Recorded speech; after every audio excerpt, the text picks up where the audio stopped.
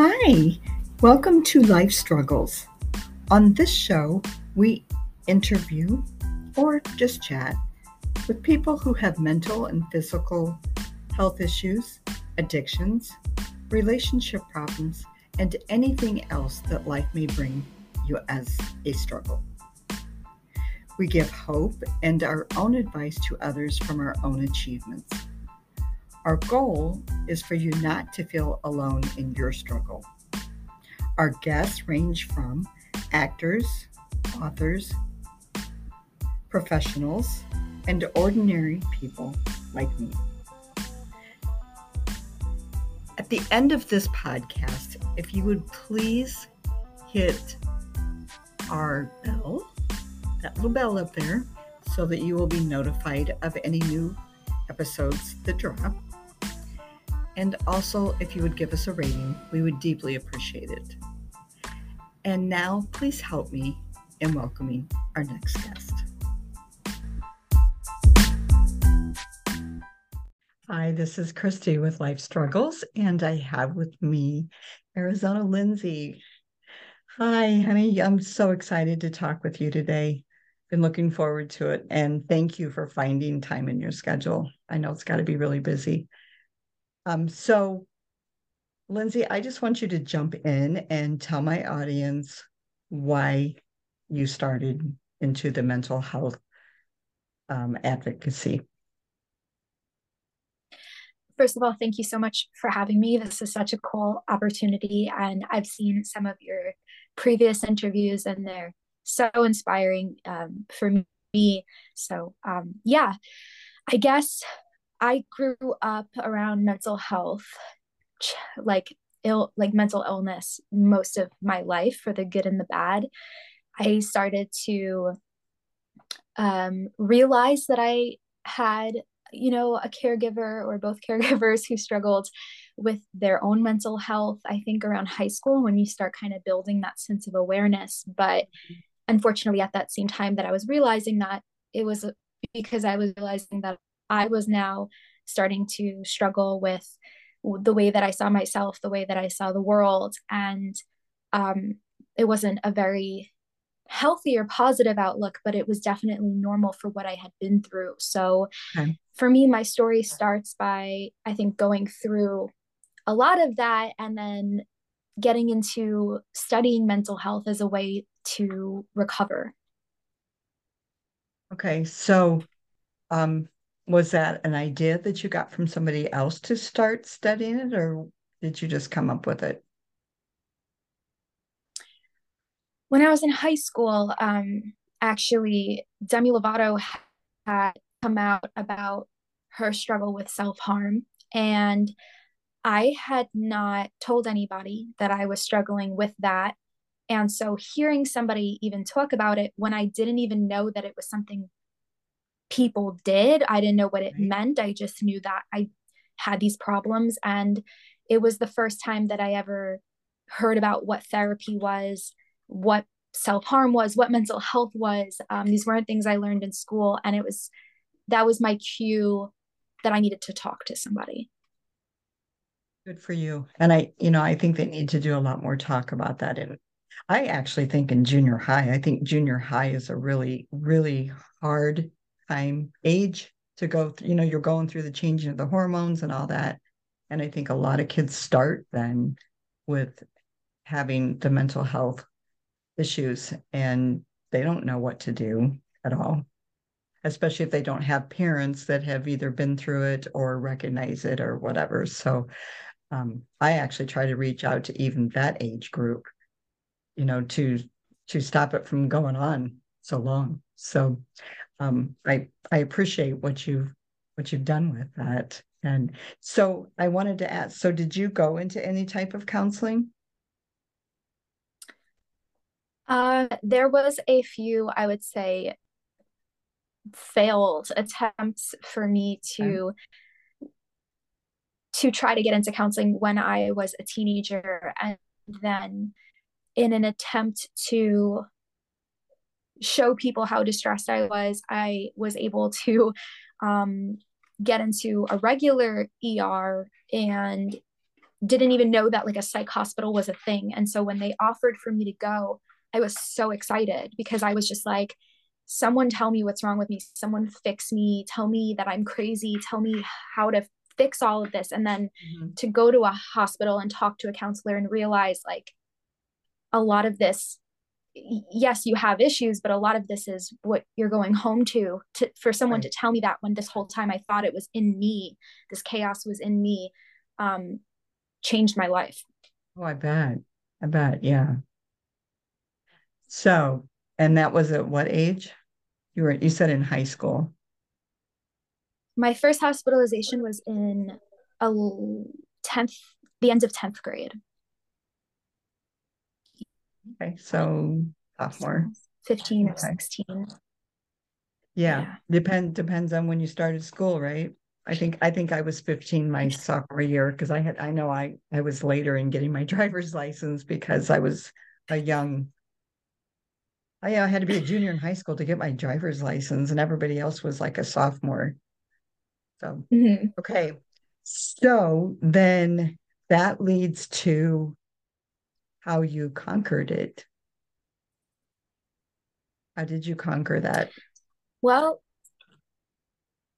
it's kind of it's kind And of it's a little bit probably of a still on curveball, a but daily basis, right? Don't we do stuff on a yeah, daily so basis for ourselves? yes, I for me, I ended up kind of getting better and then going to college and thinking that all the trauma I went through was behind me.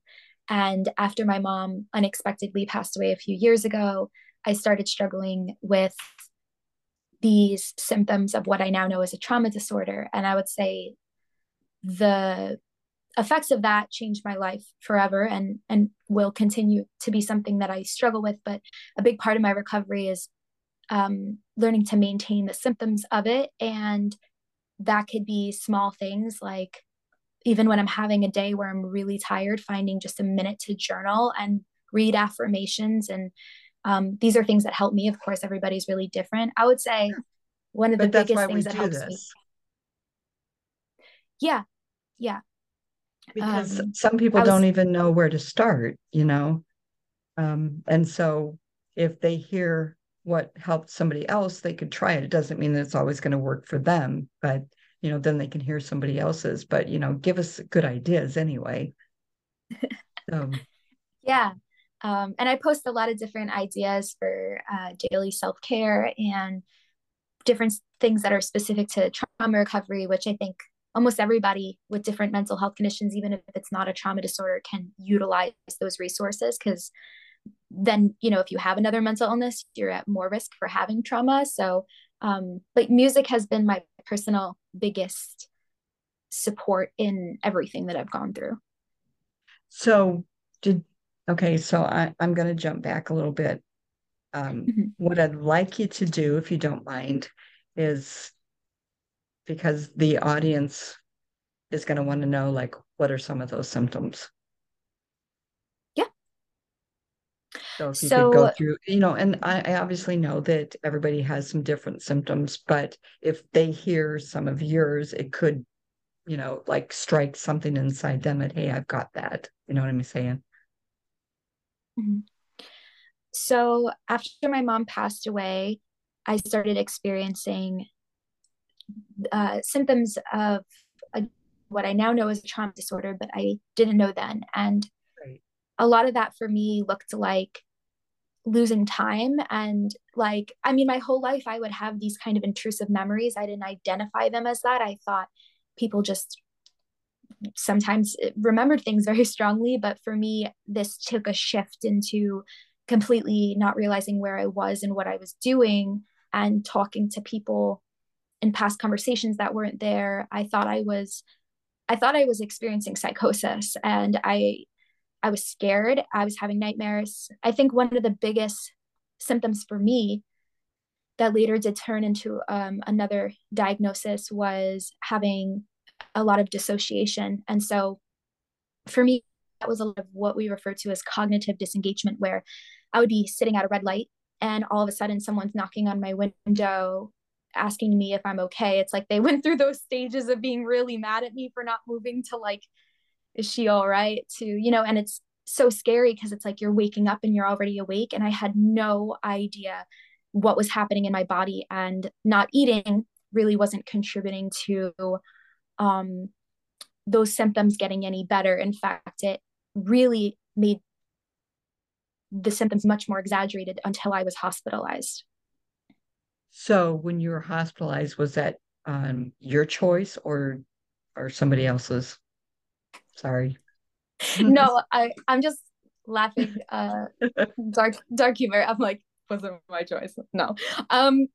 I Well, no, because I don't know what state you live in, but there's so many states that have different laws. So like in our state, um, in Illinois, which I won't even go there, but they've changed a lot of the laws. And like number one, you can't make anybody go get help with any mental issues. If as oh, long as they're allowed to speak, whether they're in the right state of mind or not, they have a choice. Nobody can make them. And I've experienced that myself with my mother-in-law in the last 3 years trying to commit suicide after she lost her husband. And, um, I would call suicide prevention. They could go over and talk to her, but they could not make her get help. They couldn't take her to the hospital. Nothing. So that's why I asked, was it your choice? Because if it was her choice to go, she could also make a choice when she was ready to leave. Now, if you're going through a psychiatrist and you actually tell them I'm suicidal, then he has to take that medical, whatever you call it, that he has to do if he knows somebody's going to try to kill themselves, he can put you in. Okay. right. If you tell him, if you don't say nothing to him and he just suggests it, then they can't make you. So that's why I asked you that. When I was being open about, because to me, after my involuntary hospitalization, I was only released because they were like, you need to go to a specialized program. You need to be in a trauma center. You need to go to someone who specializes in what you have. And nobody knew how to help me. And I ended up having to travel across the country to go to a treatment center that might help me. I didn't know what I was walking into. And I, am begging my insurance to let me stay, and basically, unfortunately, threatening my life over it, saying, if you release me, I'm not going to make it. And they don't care. The insurance is But like, that's more of a cry for help, That's just a cry for help. it's pleading for help. Like, people say Yeah. it's hard to ask for help, and the reality is that you often have to beg for it, with the way that if you're not privileged enough to afford care. And I remember these trauma therapists are looking at me. These guys travel across the world teaching people about trauma informed care and what that actually means. And they're looking at me like, half of us are in this industry because we have experience. And the key is healing, to make sure, like, healed people heal people. And that for me changed my mindset for the rest of my life, as how I saw myself. Instead of seeing myself as tainted, seeing myself as, I can do something with this and I can create a life worth living if I don't give up. Okay, so that leads to once you went through all this treatment and stuff, so what made you think of music? Well, music for me, I've been Like, have you playing always music. loved music? Yeah, I was just about to say, I've been playing music since I was in second grade. I started drum lessons in second grade, but since I could probably walk and talk, I was like singing and writing songs and creating my own little bands. And then right before I was hospitalized, this is actually kind of crazy, but 2 weeks before I went into trauma treatment, which again started with the involuntary hospitalization leading into a voluntary trauma facility. But 2 weeks before that, I had won this really big competition called the Your Big Break competition, which is over here on Long Island. And I had won, and I didn't even get to like process. I couldn't. I was so malnourished and so sick that I couldn't have processed it. But I remember being in treatment and being like, oh yeah, like before I came here, by the way, like I'm a singer songwriter, and they were like, oh, and they actually let me. They broke some of the rules, because I wasn't a danger to myself at this point, but they broke some of the rules to let me play guitar and write music. And so instead of writing trauma narratives where I could easily dissociate and talk about it like it was a textbook, I would write music where I was really forced to be present with what I was, singing about. And that ended up turning into my album, The Process. That's wonderful. That's wonderful.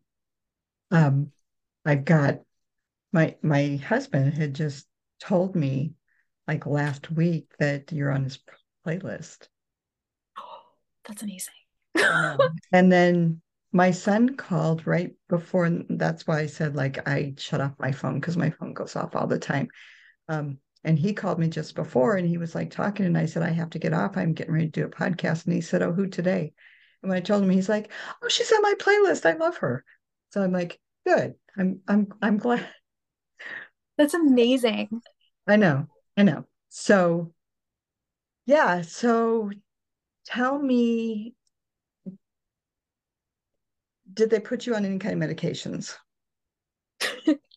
And did you, a lot of people get put on medications when they shouldn't be, or they're not right for them. And sometimes that leads to worse things. They could actually use those medications to harm themselves. So I always like to talk about different ways that we can help ourselves than medications. Not sometimes people need medications like schizophrenia. I mean, I understand that, but with any kind of mental health awareness, talking about that, I always try to do the holistic way first on my end. So you started to tell me like you do some affirmations. Do you do any type of like I teach yoga? Not I don't teach meditation yoga, but we do some deep breathing before. It's strengthening and toning. But a lot of people I have noticed when they're in recovery from whatever it is, will turn to some type of working out, or they'll turn to some kind of hobby, and that's what they'll concentrate on. So you said affirmations. What else were you doing?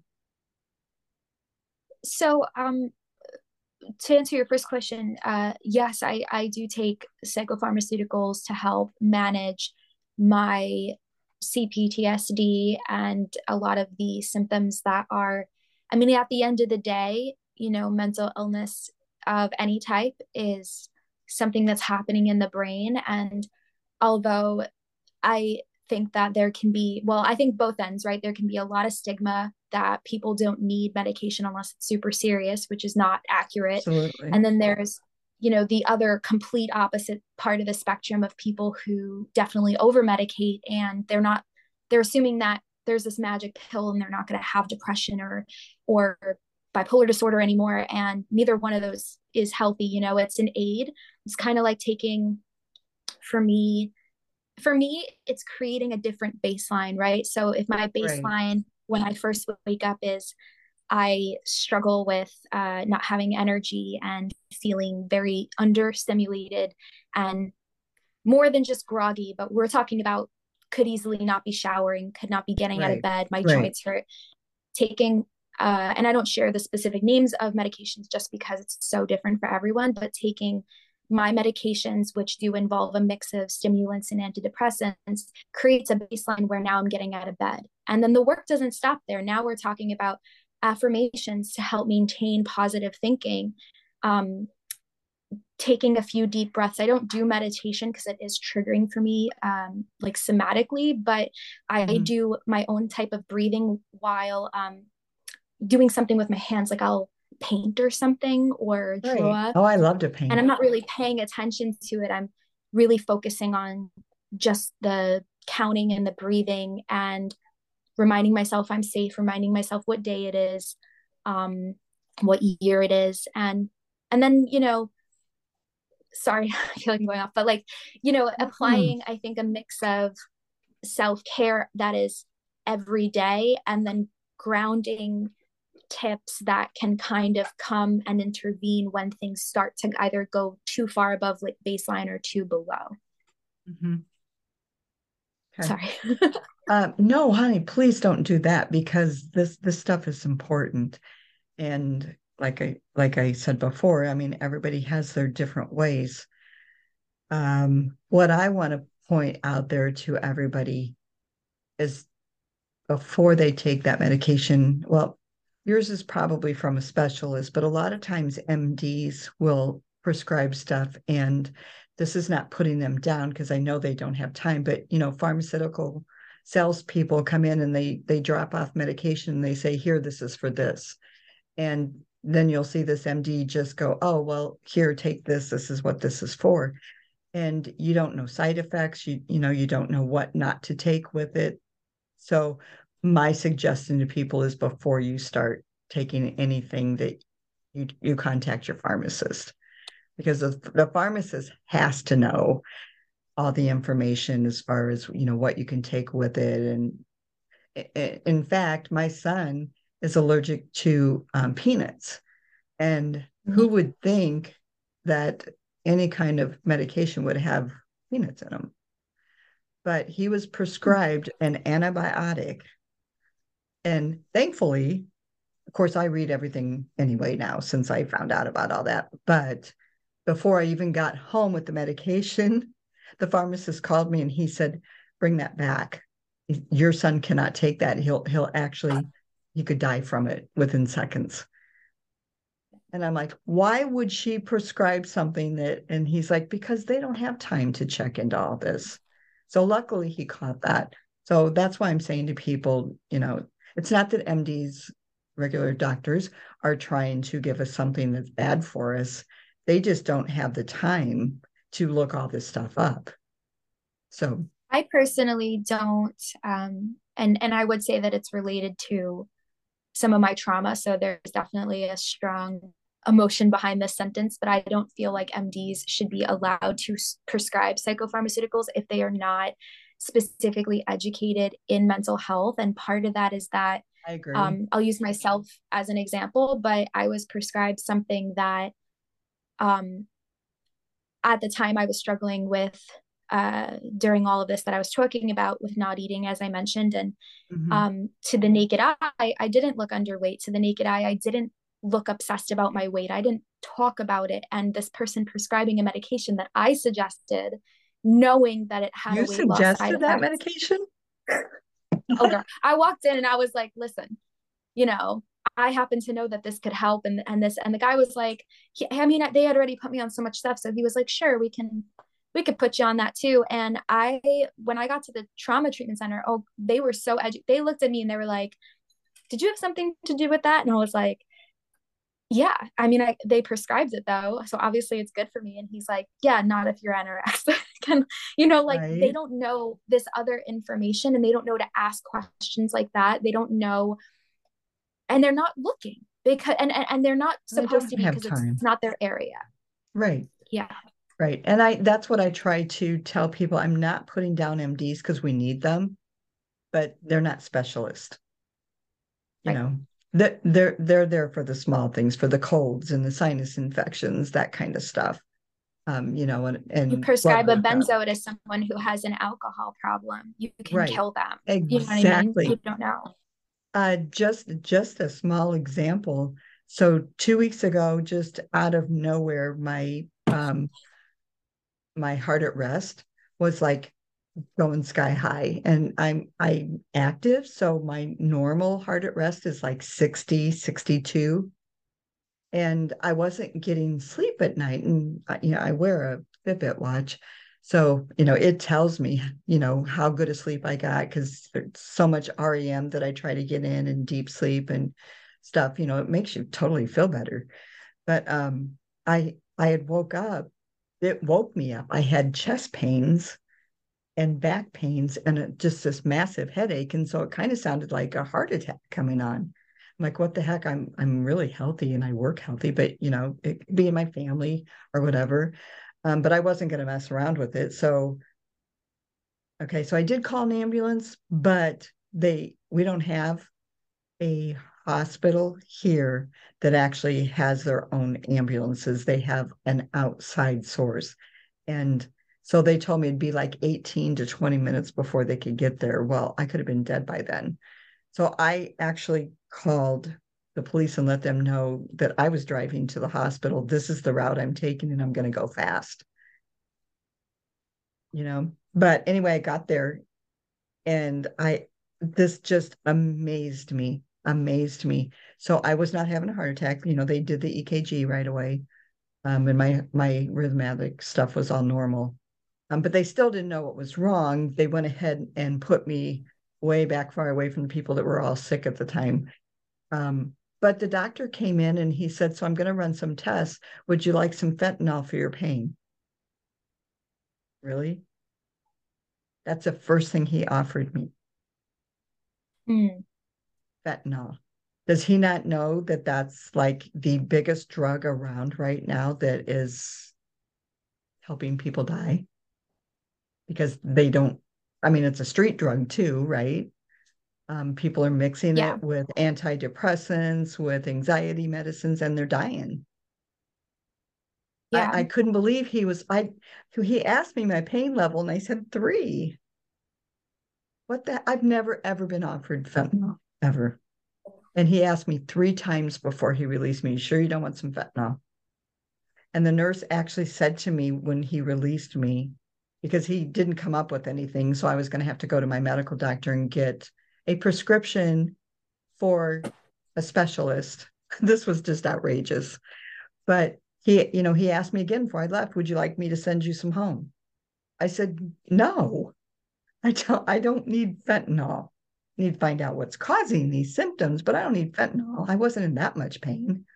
I was worried that the pain had something to do with what was going on, but I wasn't like, oh my Right. God, this is so awful." And so he left, and the nurse said to me, "I'm so sorry." She said, "I can see on your face how that's traumatizing you." I said, "It worries me. It's not traumatizing me because I said no, but not everybody's going to say no, especially drug addicts, you know, they're not going to say no to it." So I'm like, it was scaring me that he's going around offering something like that to people. And it's so bad right now out there. And she said, and I don't know if it's because he's older and he doesn't realize it, or he works too much, so he doesn't know what's going out on there. But she said, I feel it. It worries me every time I see him do it.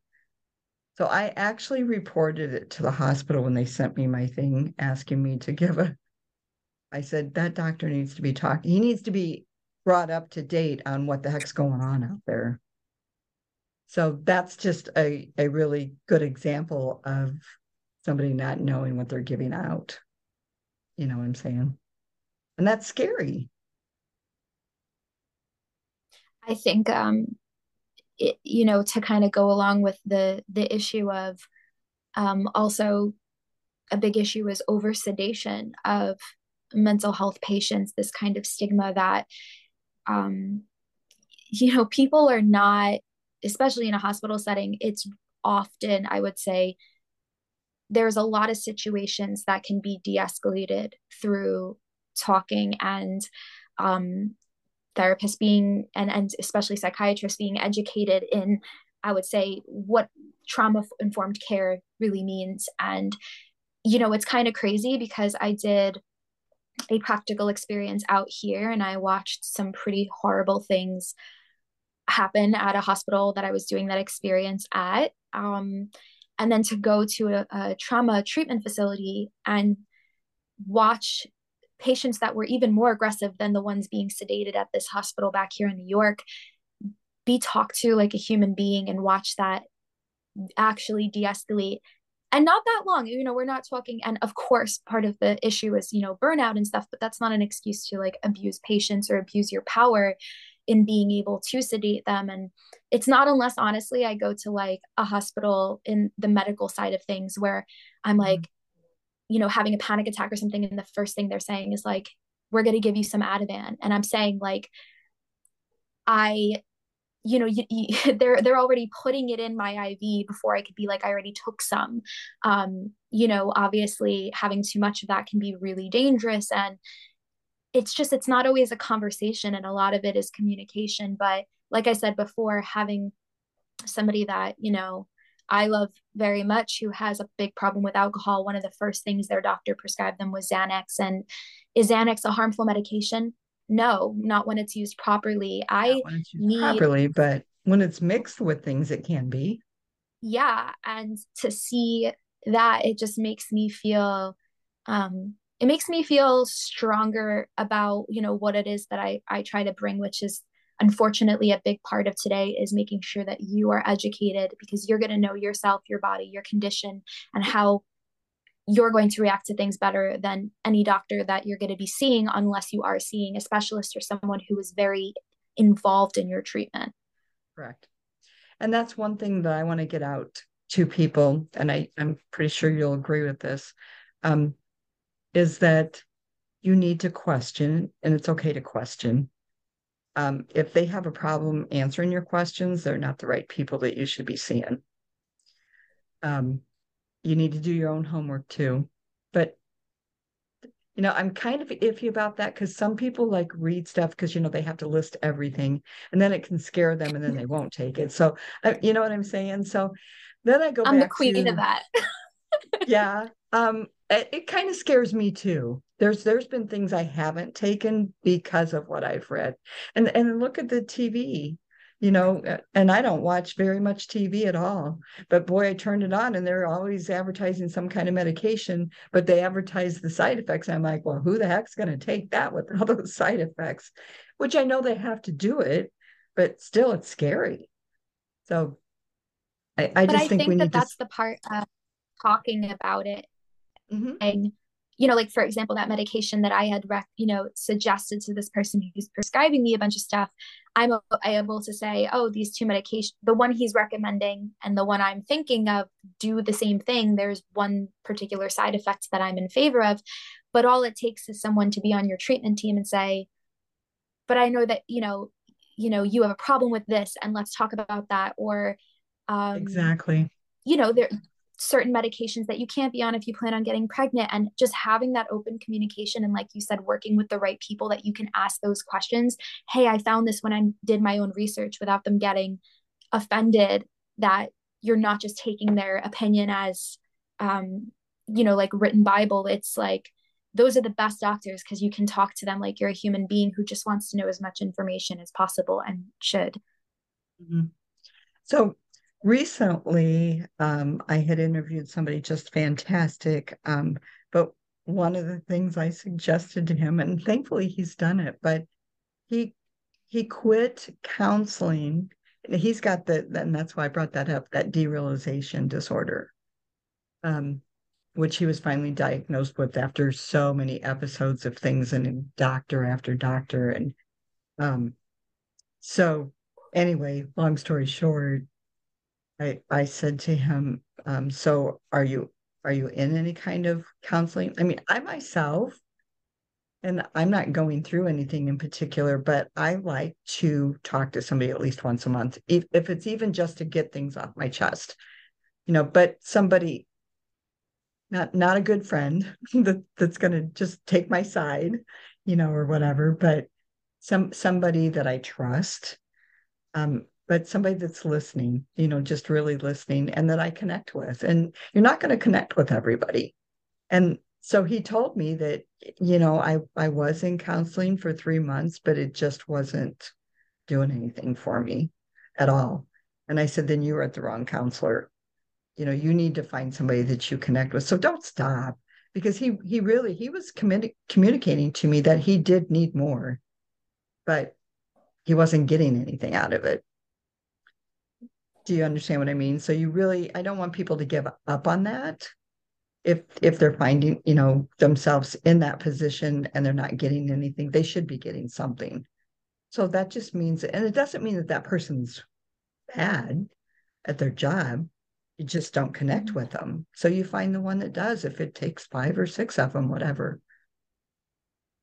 So what do you Yeah, think and about I that? think talking about those things with the therapist. Like, one of the therapists that I was seeing up until I got out of trauma treatment, where it was decided by my treatment team in New Orleans that I did need to see somebody else than who I had been seeing. But, you know, him and I had a very honest conversation. And that was really hard for me to say to somebody, um, you know, I, I don't want you to feel disappointed or like you haven't helped me, or, but having those conversations in itself is part of what therapy is about. It's part of learning Right. how to communicate and identify your needs, and also not hold on to things that don't serve us without having to abandon them. And him and I still have a positive, human to human relationship, that where, I tell him how I'm doing every once in a while through an email. But I was able to see somebody after that who was really able to help me. And I think that that in itself is like, I think it's the communication. And we all have a fear of rejection. And so then we fear that other people, we might hurt their feelings or something like that. But therapists, especially good therapists, they're trained to just want to do what is the most ethical thing for you. And if they're not able to help you in that way, then hopefully that conversation is as simple as, let me help find you some referrals. Right. And I guess people need to know that they're not always going to have a therapist that is perfect and that can accept that you're not, you guys aren't the right fit, but that doesn't mean they're a bad therapist. You know, some Right. of them take it personally. And I try to stress to people when they say, well, I did try, and they got, upset. One lady even cried and said, you think I'm bad? That's not professional, but No, that's people like are a red human. flag to me. I know, but still we're human. That reaction probably should have been afterwards at home, whatever, Yes. you know, but it happens.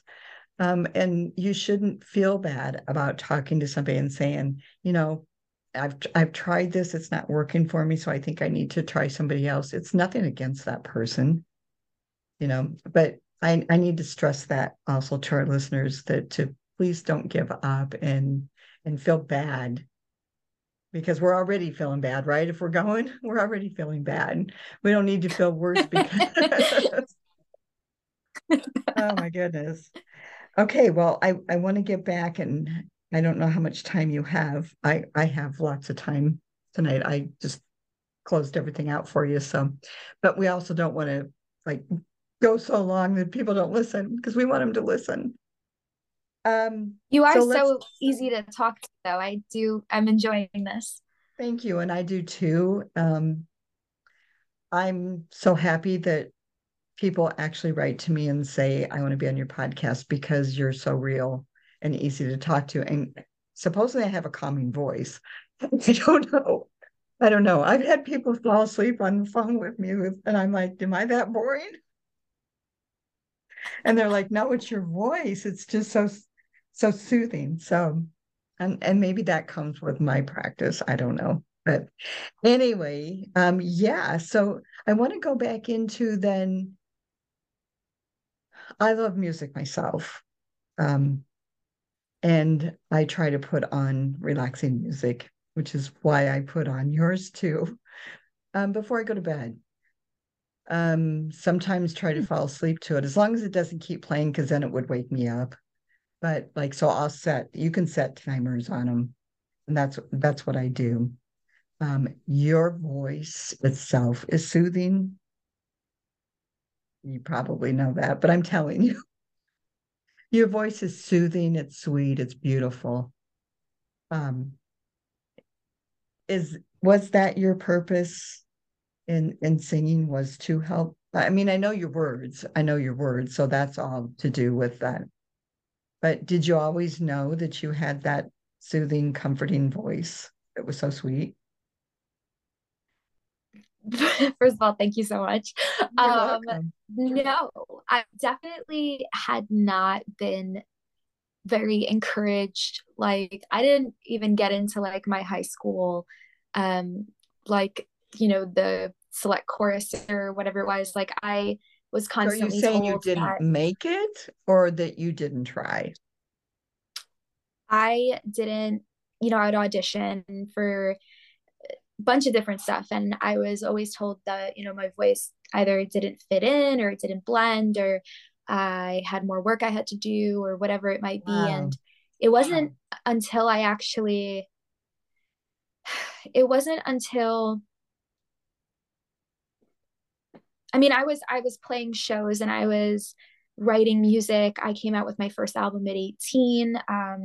And then, when I won the Your Big Break competition, I would say that was the first time where I was like, I'm I'm like worth, and I think that sounds bad because it's like, oh, because I won, but that's not true. It was just that I had never truly expected for anyone to see that much in me. And it was the first time where I was like, maybe I have a chance at this. And going into the hospital not too long after that, I realized my whole life has been trauma. And of course, I don't want to live anymore, because who would want to live like that?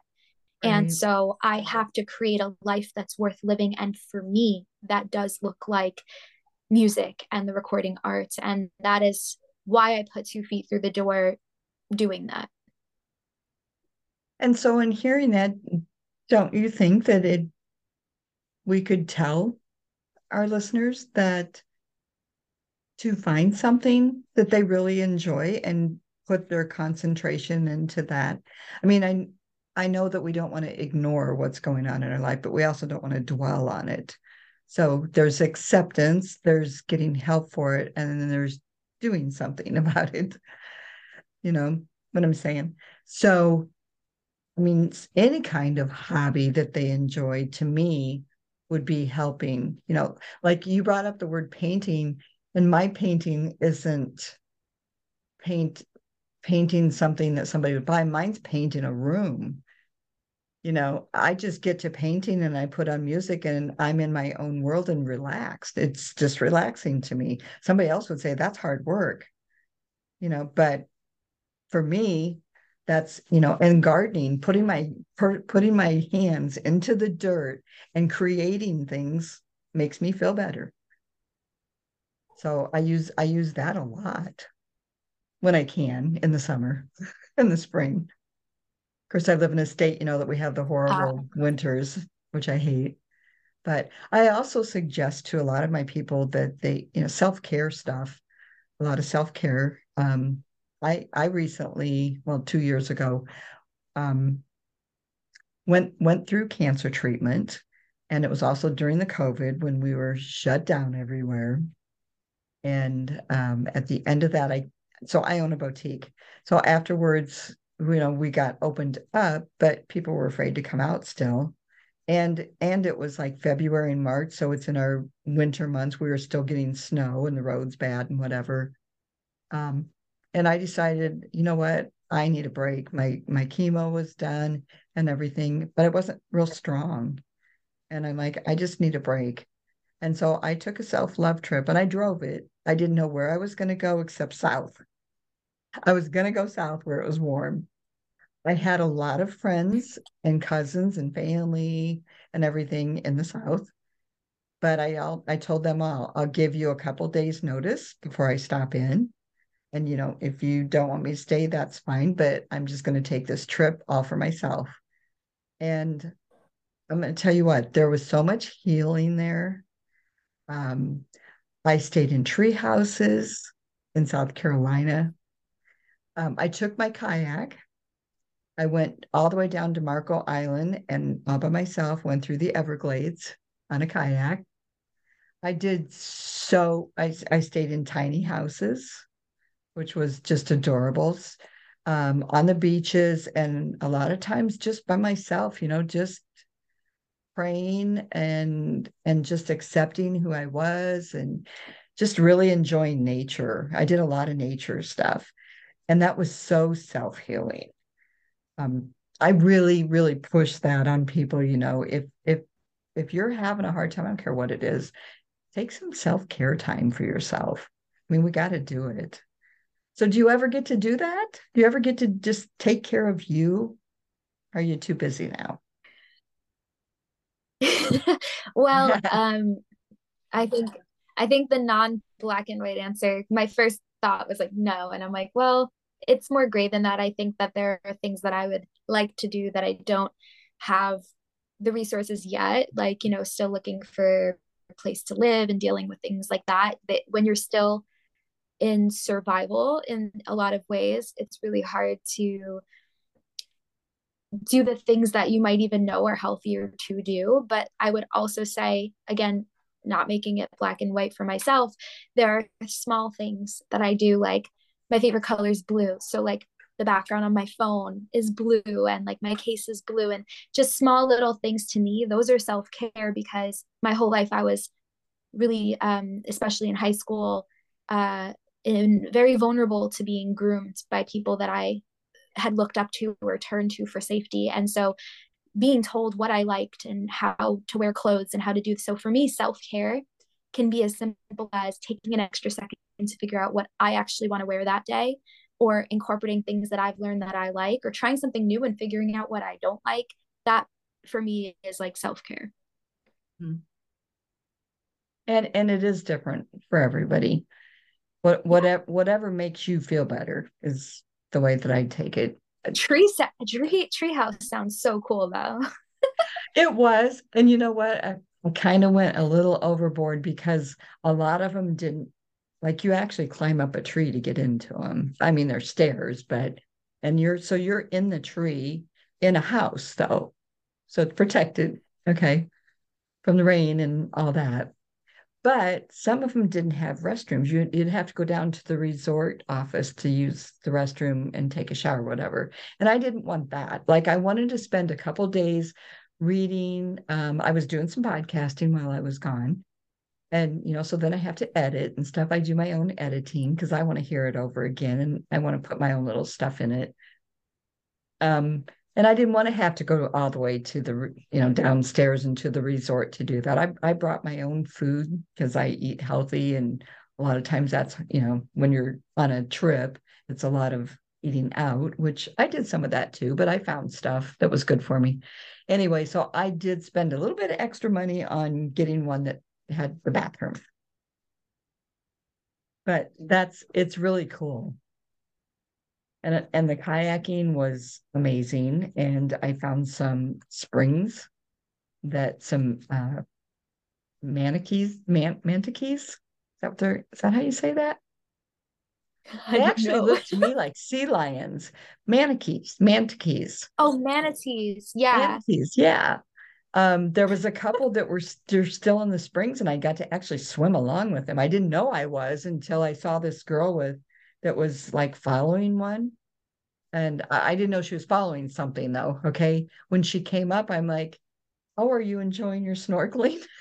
And she said, "Actually, I'm keeping a camera on this manatee. Is that how you say it?" Yeah. Yeah. Um, and I said, "What's that?" I'd never heard of one before. And she said, "Well, you can go ahead and look under the water. You'll see it." And I looked down, and kind of looked like a sea lion to me. Um, that big and with the whiskers and stuff. But she said, normally they're not here at that time of the year, but this one never left. And so, everybody that comes here to kayak and stuff, we kind of have to be careful because we don't want to startle it or scare it or whatever. But it must have been used to people because, I was like real careful not to bother it, whatever. I got out and I was walking this trail and I could still see the creek and stuff. And I looked down and he was like going right by people and rubbing up against him. He wanted attention. It was pretty cool. So I stood there and That's watched for a adorable. long time. I know it was adorable. But I did say, well, I should have stayed in that water and let him come up to me. But I obeyed the rules. I'm a rule obeyer. You're a rule So obeyer. I like that. I am. And it's funny because I get made fun of it because I don't get in trouble. But I had, it's not that I'm perfect, I'm not at all, but I had older siblings that got in trouble all the time and they were grounded all the time and they got argued. And I watched that and I'm like, these are not, maybe because I'm logical, but I'm like, these aren't hard rules to follow. I'm just going to follow them so I can keep going out and doing my thing, as long as I'm home by midnight and I'm going where I said I was going to go, there's no trouble. So my younger brothers make fun of me that I the perfect child. And I'm like, I wasn't perfect. I just wanted to enjoy life, you know? So Mm. no, I don't get in trouble very much. But it's just a logical part of me, probably boring to other people, but regardless.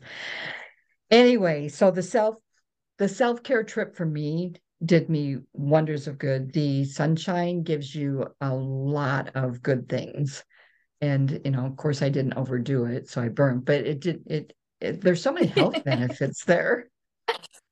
There's vitamin C and vitamin D and all those good endorphins that come out. So it's a wonderful thing to do. I also stopped in Florida and I took some vitamin C therapy, or not therapy, I'm sorry, IVs. And they gave me an IV. Those are amazing. Amazing. Of course, Wow. the insurance doesn't always cover it. Mine did because of the cancer. But Yeah. I know people that go and just get them to, get healthy, period. So have you ever heard of those?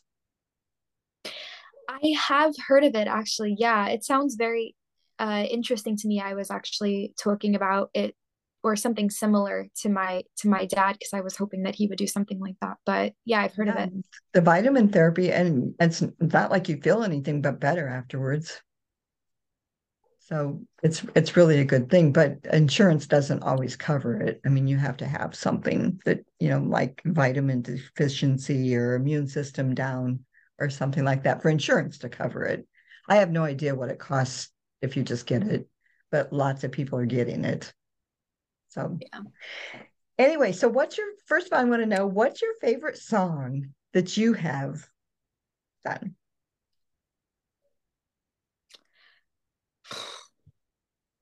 You have a Well, favorite? uh I'm gonna give two. I'm gonna give two. Okay. Um, the first one I would say is I lied. I'm gonna give three. The first one I would say is The Real You because it is a song about it's track 10 on my concept album The Process, which is about going through trauma and entering into the trauma recovery process. And it's track 10, so it's really about recognizing a sense of healthy love in the world and Mhm. what it might be like to accept that. And it's kind of a bit of a quirky kind song, but it's one of my favorites for that reason. And then Worth the Fight, which is featuring Love DMC that. of Run DMC. So I cool to be watched able the to say that. I'm video. like, oh yeah, wow. Um, and that's actually I just recently performed both of those songs on Wonderama, and my first episode with them is going to be airing this Sunday, which is so cool. Um, Where's it but going to be yeah, airing? that Channel 9, and it's going to be 6 p.m. on Sunday if you're in EST. An EST, but on what channel? Yeah, You said Channel Channel 9, but 9. what is that? Because I have there's a no lot of. idea. I gotta find out. Do you know, like Channel 9 in your area? Yeah. Do you know what, um, like we have DirecTV. See, like everybody, if they use different networks, it would be a different channel. Yeah, I don't What's the know. network called? What's a network called? I also don't know that. I just know. I'm gonna look I it up think for you can you. like look on Wonderama's. Yes, yes, yes. And yeah, but the song Worth the Fight is a bonus track to The Process, and it is about overcoming suicide ideation. And it's something that both myself and Daryl Daniels have dealt with. And it's kind of like an anthem for anybody who is either has gone through that place or is going through that place. And then the song that I wanted to say, because it's coming out on Tuesday, is Yay. called Slaying Dragons. It's actually a re-release, so you can listen to the original on my album The Process, but It is I also did one of my just favorite listen to songs it. I've ever written. Oh, Slain. really? Yes, because I listened to the whole album before we talked. And It's there amazing. wasn't, Thank you. Most people don't do that. yeah. Well, I was really shocked when my junior in college said, "Oh, yeah, she's on my playlist." I was not shocked that he would like to listen to you, just that, well, to me, you were newer, but yet you're really not. You're just coming forward more. So, is that the Yeah. right way to Yeah, say that's a good that? way to put it. Yeah. Yeah. And and so I wasn't, sure of like I didn't really know his playlist except that he mostly listens to country. Um and he loves to sing himself, but he's too embarrassed. Anyway, when he said that, I was like, really? And he said, yeah. He said, I dad has it too. And I said, he already told me that. I'm not with them when they're in the car, except if we all go somewhere together. So, and then we're usually talking, we're not listening to the radio.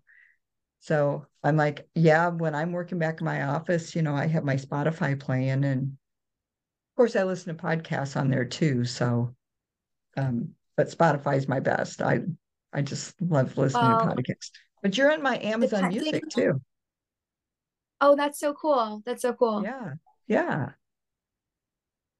What were you going to say? I was gonna just make a joke and I was gonna say, depending on what song they're listening to of mine, you should check in on them. Why is that? Well, some of them are, you know, they're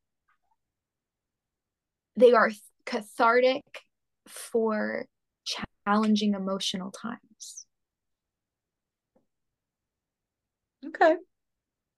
I agree with you. The only thing is, I don't think there's anybody alive that hasn't had emotional times if they were really honest with Yes. themselves.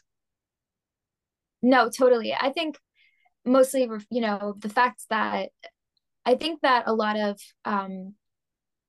artists, and this is not me, shaming anybody because everybody's different and their Of comfortability level is course. different. But a lot of the time, mental health isn't talked about or written about until it's something that is being addressed in typically a PR way.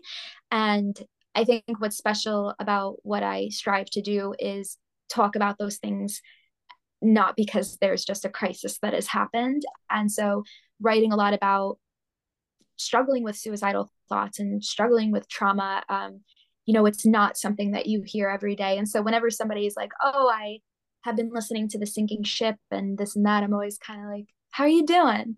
And I want to know why they resonate with the song. Obviously, I'm not going to typically ask, but it always gives me insight into, even sometimes it's kind of like what you were saying, how you wanted to help people with substance abuse and addiction. It's kind of like, even if you haven't been through that, the fact that they're listening to it, they want to understand, helps destigmatize the issue in itself. So it definitely makes me happy to know people are listening, but I always have that, especially as a new artist, I always have that curiosity of what they're thinking and what has driven them to like a particular song or something like that. Well, just on my end of it to begin with, before I knew what kind of songs you did, your voice itself brought me to listen more. So Thank you. I believe a lot of people will start out with the voices just so sweet and so calming, and then they're going to hear the words. A lot of times we hear the sound, the tones, and that's what we're concentrating on first, and then the words. So, well, I'm that way anyway, and I know a lot of people that are, but then I also know a lot of people that know every single word of the song that they liked and, can tell you all about it. And I'm like, oh, I didn't know that was in there. Even I was just listening to the tone and the voice, and it was just so relaxing. So, there is one thing I want to clarify before we wrap it up. There's so you said CPTSD, and there's a lot of, first of all, just for my audience sake, because I know what it is, but can you tell them what the difference with CPTSD is to PTSD? Yes. So CPTSD stands for complex post-traumatic stress disorder. And um, CPTSD is, in a lot of ways, a type of PTSD because of the way we understand PTSD. And so people can develop a post-traumatic stress disorder or a stress disorder after an event that was overwhelming to the central nervous system, so traumatic. And there can be a set of distressing symptoms as a result of that traumatic event, even long after that event has happened. Right. But there are a lot of individuals who have experienced multiple traumas or prolonged exposure to trauma, which can look very different. There's a lot of different examples of that. And so, because of the intensity, severity, and impact and frequency of the level of trauma that we're discussing, the symptoms can be very different. So, instead of just, not just, but instead of having, for example, hypervigilance, we can experience a series of reading into these deep meanings behind facial expressions or tone or mannerisms.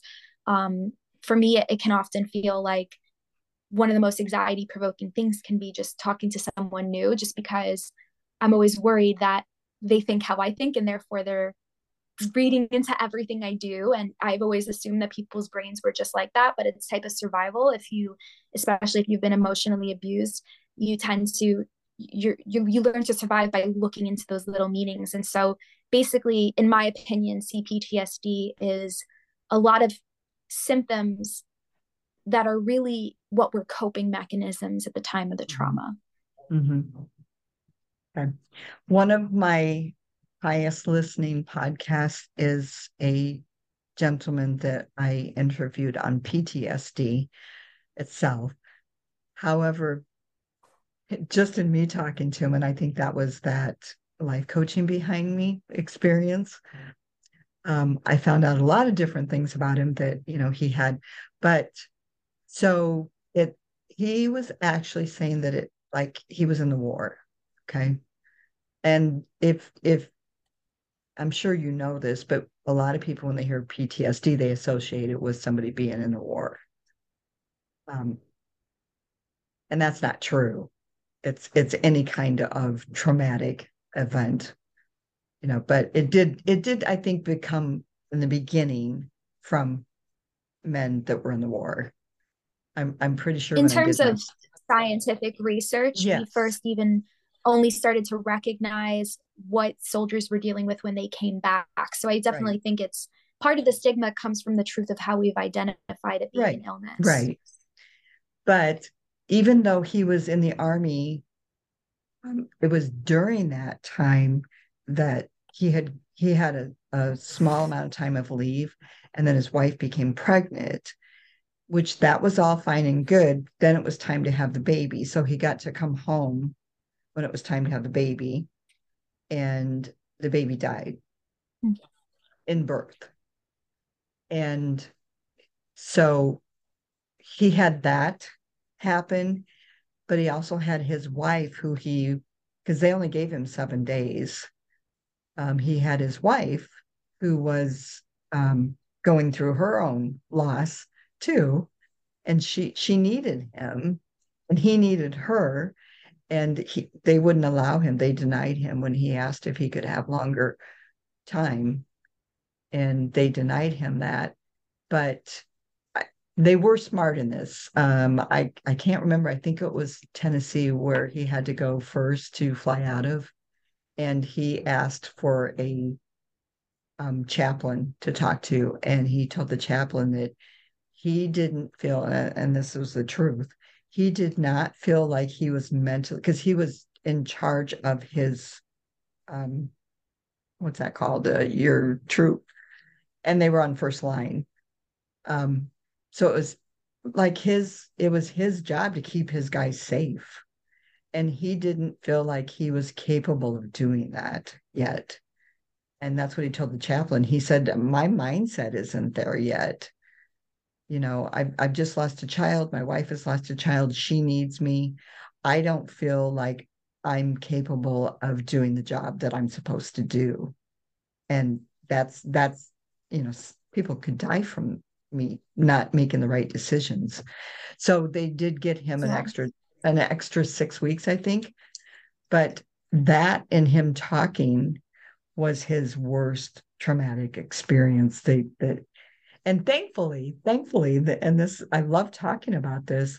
The first counselor, when he got out, he went to for it because his wife told him like all the things he was doing. He was like narcissistic. Um, when she told him all the things that he was doing and that he needed help, he went to counseling, but he just didn't, you know, it didn't work for him. He didn't like the person. He didn't want to talk to them or whatever, but he didn't give up. So he did get another one. And that was amazing for him. And, she talked him through the things and whatever. And he went to her for 10 years, 10 years. And he's, developed a wonderful life. But he knows all the things to do for it when things come on. He knows the things that bring him on. And his wife now knows all the things, to help him with. There's just certain things you don't heal from. Okay. There's still like certain loud noises that put him into that. But his wife knows how to talk to him. Yeah. You know what I'm saying? And the kids do. So, but that's my most popular one listened to over and over again by people.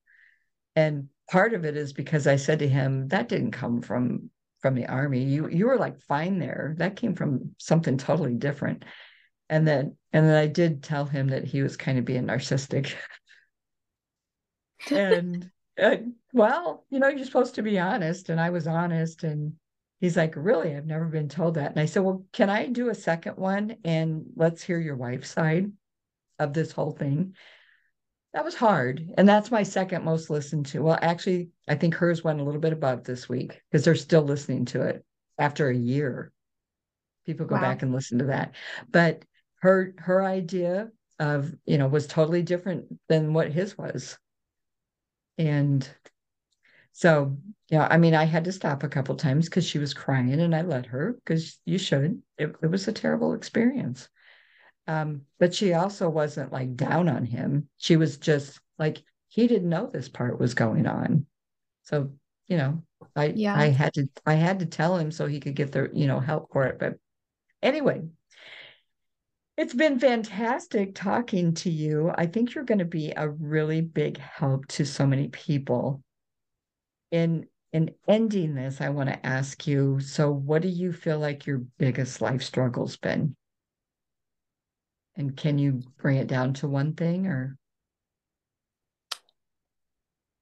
Oh.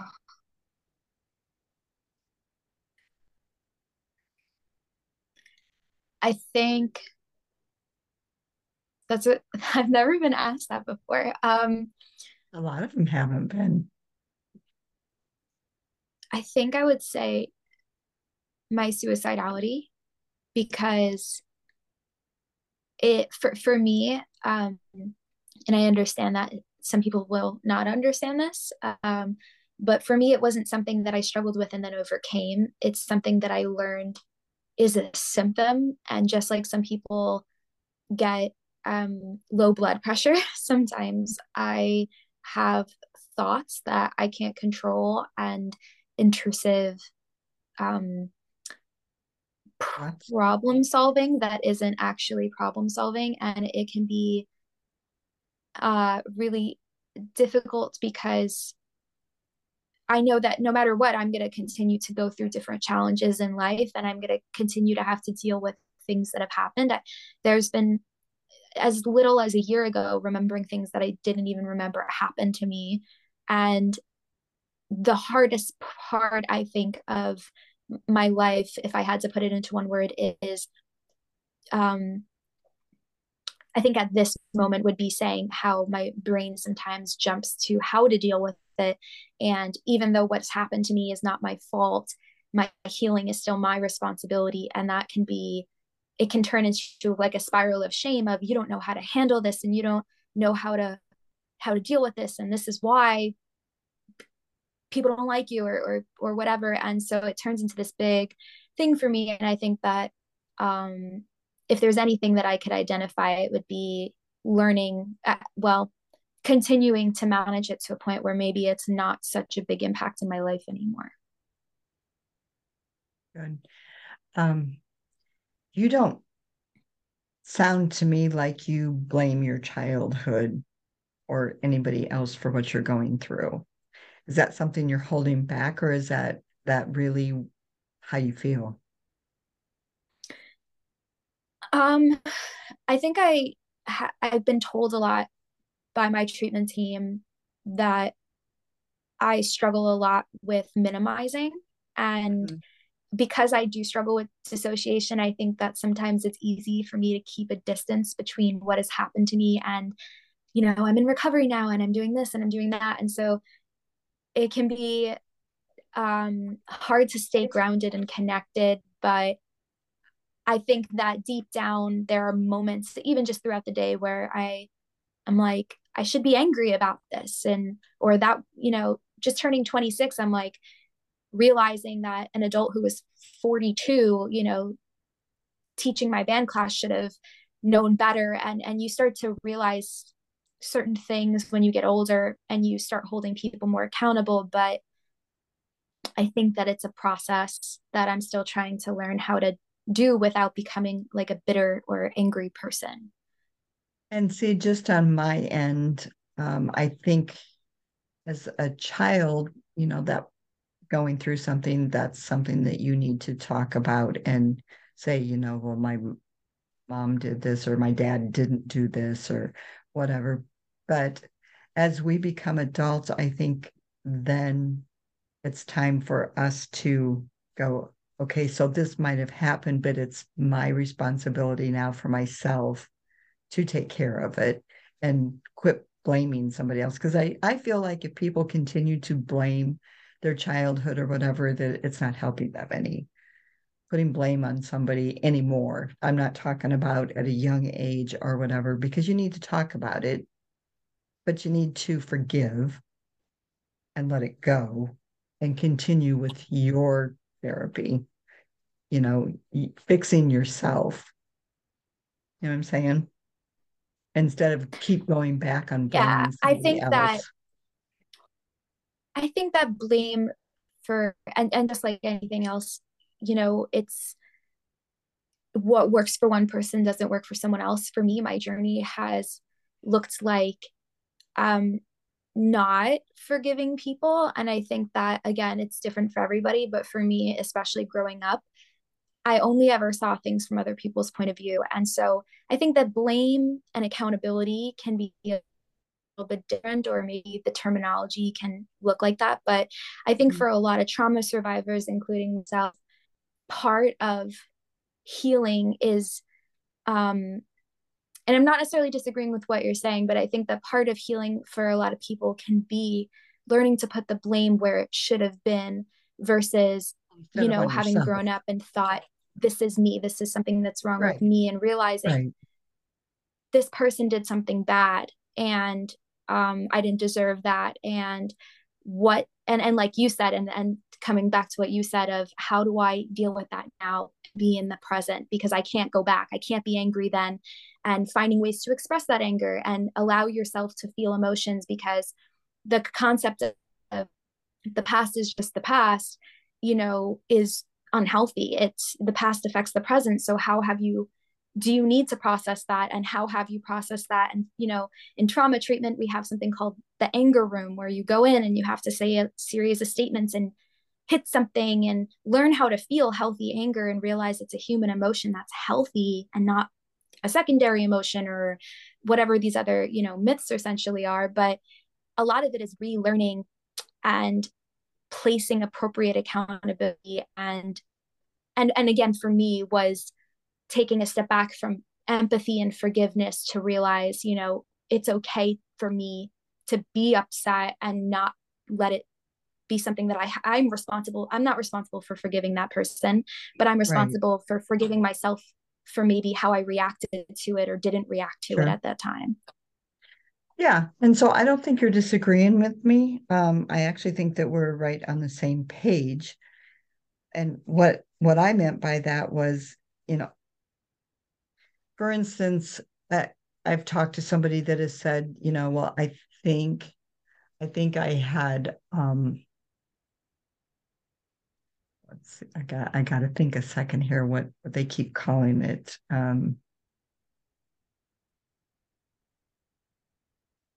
All right. Well, it's not going to come to me when I want to, but what it is like, so as a child, this, now, I was in a different, age group and stuff. So my life was different. So maybe I didn't look at it as bad, but there's so many people that grow up with both our parents have to work. Okay. Both my parents had to work. There was five of us kids. My mom and dad both worked. There was a time period where I was old enough where I had to be at home for the boys, the younger boys. So they had somebody that was older home for 45 minutes before one of my parents were home. And we knew, there was you go home, you have a snack and you start your homework. And pretty soon mom or dad was home. I can't tell you how many people say that traumatized them going home and not having their parents there after school. And that I'm looking at really because that to me was just a normal part of what had to be done. And today there's hardly any parents that don't have to both work, and yes, there are daycare centers and there's before and after school care and there's all that. We didn't have that. We were never left alone though, like at a young age. Then you had a babysitter. But when I was 13, I was perfectly old enough to be home 45 minutes to have a 7-year-old and a 4-year-old at home for 45 minutes. And it wasn't traumatizing to me. You know what I'm saying? Um, other things were, my parents' divorce was traumatized. That's why I brought up the age. I was 13 years old. My mom got, and I'm not blaming her anymore for anything, but I did have to go to counseling and I did have to give her the blame. And the counselor gave her the blame. So if you think about this, so I went through divorce. She remarried within 3 months. I had to move out of our house. She sold the house. We had to move into another town, start a new school, and then live with a new man in the house. That's a lot on any group at once. Yeah. And that's, my youngest brother started doing drugs then at that young age. He was set aside. She was in this new marriage and this new relationship. And I'm not blaming her for doing this, but, she was, I guess, newly in loved. And so, that time when we got home from school, she was spending with her new husband, and we were ignored. We were ignored. And that new man that came into our life was her life now and not us. So all of us that were in that time period went through some pretty traumatic feelings. And I remember my mom saying that, I was angry. Well, I was angry. Um, I was angry that all those things were taken away from me, and I was taken away from my best friends, and moved into a new house and a new school and all that, and it was just a lot. And I was also going through the change, you know. A lot of hormones were going on there. But she said you need to see a counselor. So I said, okay. And so, the counselor asked me what was going on. And when I told her, she's like, I need to call your mom in here. And she said to my mom, I don't mean to be mean, but you are the one that needs to be sitting here. And you're the one that needs the counseling, not your daughter. She is going through perfectly natural things that you forced upon her that she wasn't ready for. And that's a parent's responsibility.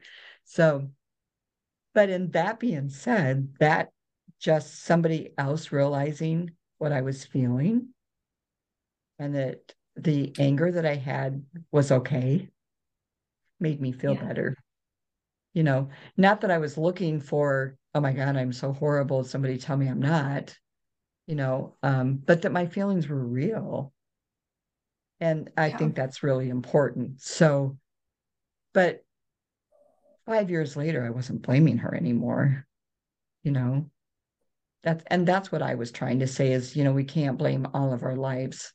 Once, once you've dealt with it, they've dealt with it, then at some point we have to let it go. It doesn't mean that we have to forget it. Some of the things that we go through, we need to remember. Forgive, but remember so that we don't let it happen again or we don't do it again. So there's a lot in there. But so I think we're on the same page here.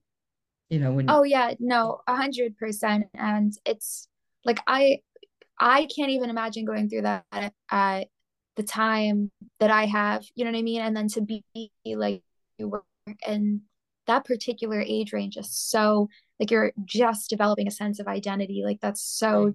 difficult in itself before anything else. Right. And, I remembered that so that I made sure that I was really, really watchful when my kids were that age, and Mm. I learned from it.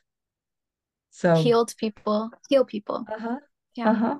So, okay. Well, is there anything else that you would like to share with anybody that you think would help? What about, I'm I'm looking over the bio and I think there's a couple of places that you're working with. Is that correct? For mental health? Um, yeah, so I am an affiliate with right now Beauty After Bruises, which is a nonprofit organization that helps people like me who have been through complex trauma and have a trauma and or dissociative disorder. They're one of the, if not the only nonprofit that does that specifically, and they help people get the resources they need. So if or someone you love is struggling to afford or have access to care and they do have a trauma and or dissociative disorder, then they can apply for what's called a therapy box, which is a project they're working on right now. And you can learn more about it by checking out my social media or their website. Okay. And is that only going to be in that state or is that going to be all over? All over. Okay. Are you aware of the federal government giving out a new number, that 988 you can call?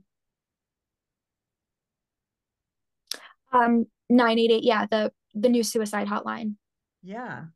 I think that's super cool. I like to tell people about that.